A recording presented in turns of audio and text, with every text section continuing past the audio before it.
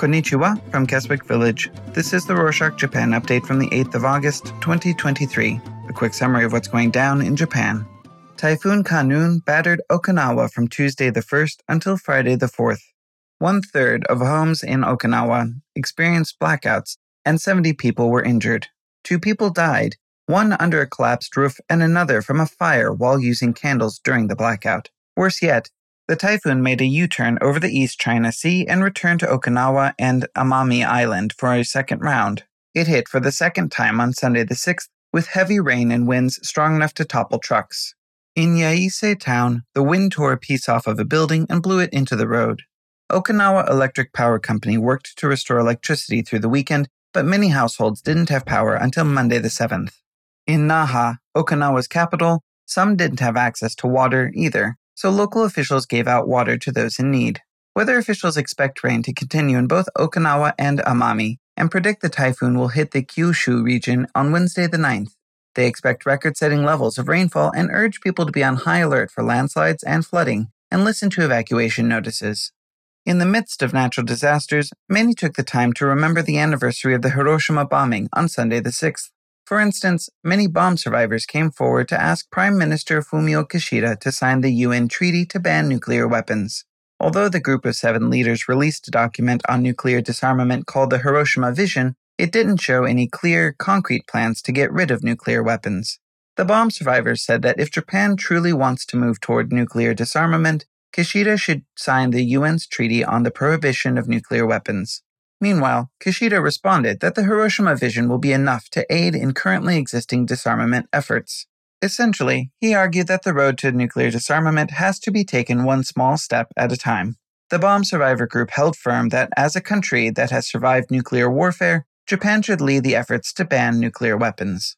In another UN-related matter, former members of Johnny and Associates held a press conference on Friday the 4th in response to the UN's plans to look into their sexual abuse claims against the talent agency's late founder. They expressed their gratitude toward the UN Human Rights Council, who took their allegations seriously.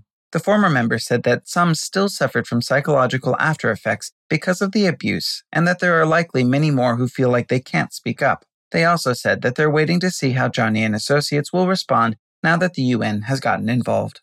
On a political front, Masatoshi Akimoto, a lawmaker accused of accepting bribes, received 10 million yen, around $70,000 at his government office. Tokyo prosecutors have already accused Akimoto of taking over $200,000 from Japan Wind Development, a wind power company. After prosecutors searched Akimoto's office, he resigned as the vice minister for foreign affairs. A source told them that Akimoto funneled the money into a racehorse group, which Akimoto owns and manages.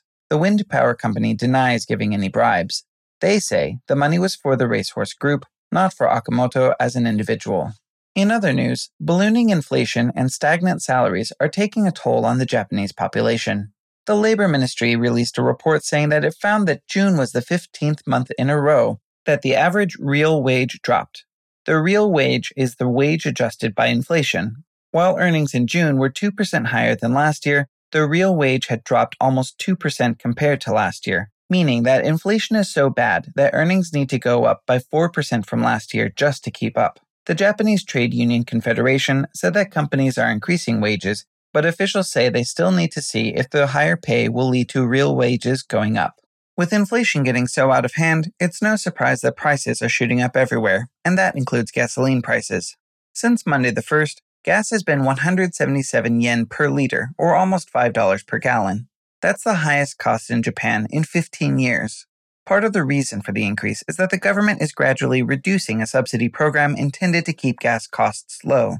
Because of the sky-high prices, the executive backpedaled a bit and increased the subsidy slightly on Thursday the 3rd. However, the subsidy doesn't address the heart of the problem. According to the Oil Information Center, the problem remains because Saudi Arabia, Russia, and others aren't selling as much crude oil. Though some countries are tightening crude oil exports, others have loosened imports. Most notably, the European Union ended import restrictions on Japanese food products. The EU imposed import restrictions back in 2011 after the Fukushima Daiichi nuclear power plant accident.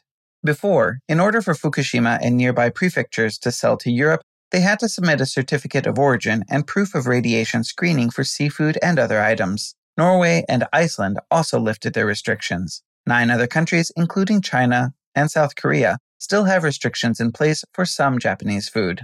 Meanwhile, the labor industry reported over 7,200 companies violated laws related to foreign technical trainees last year.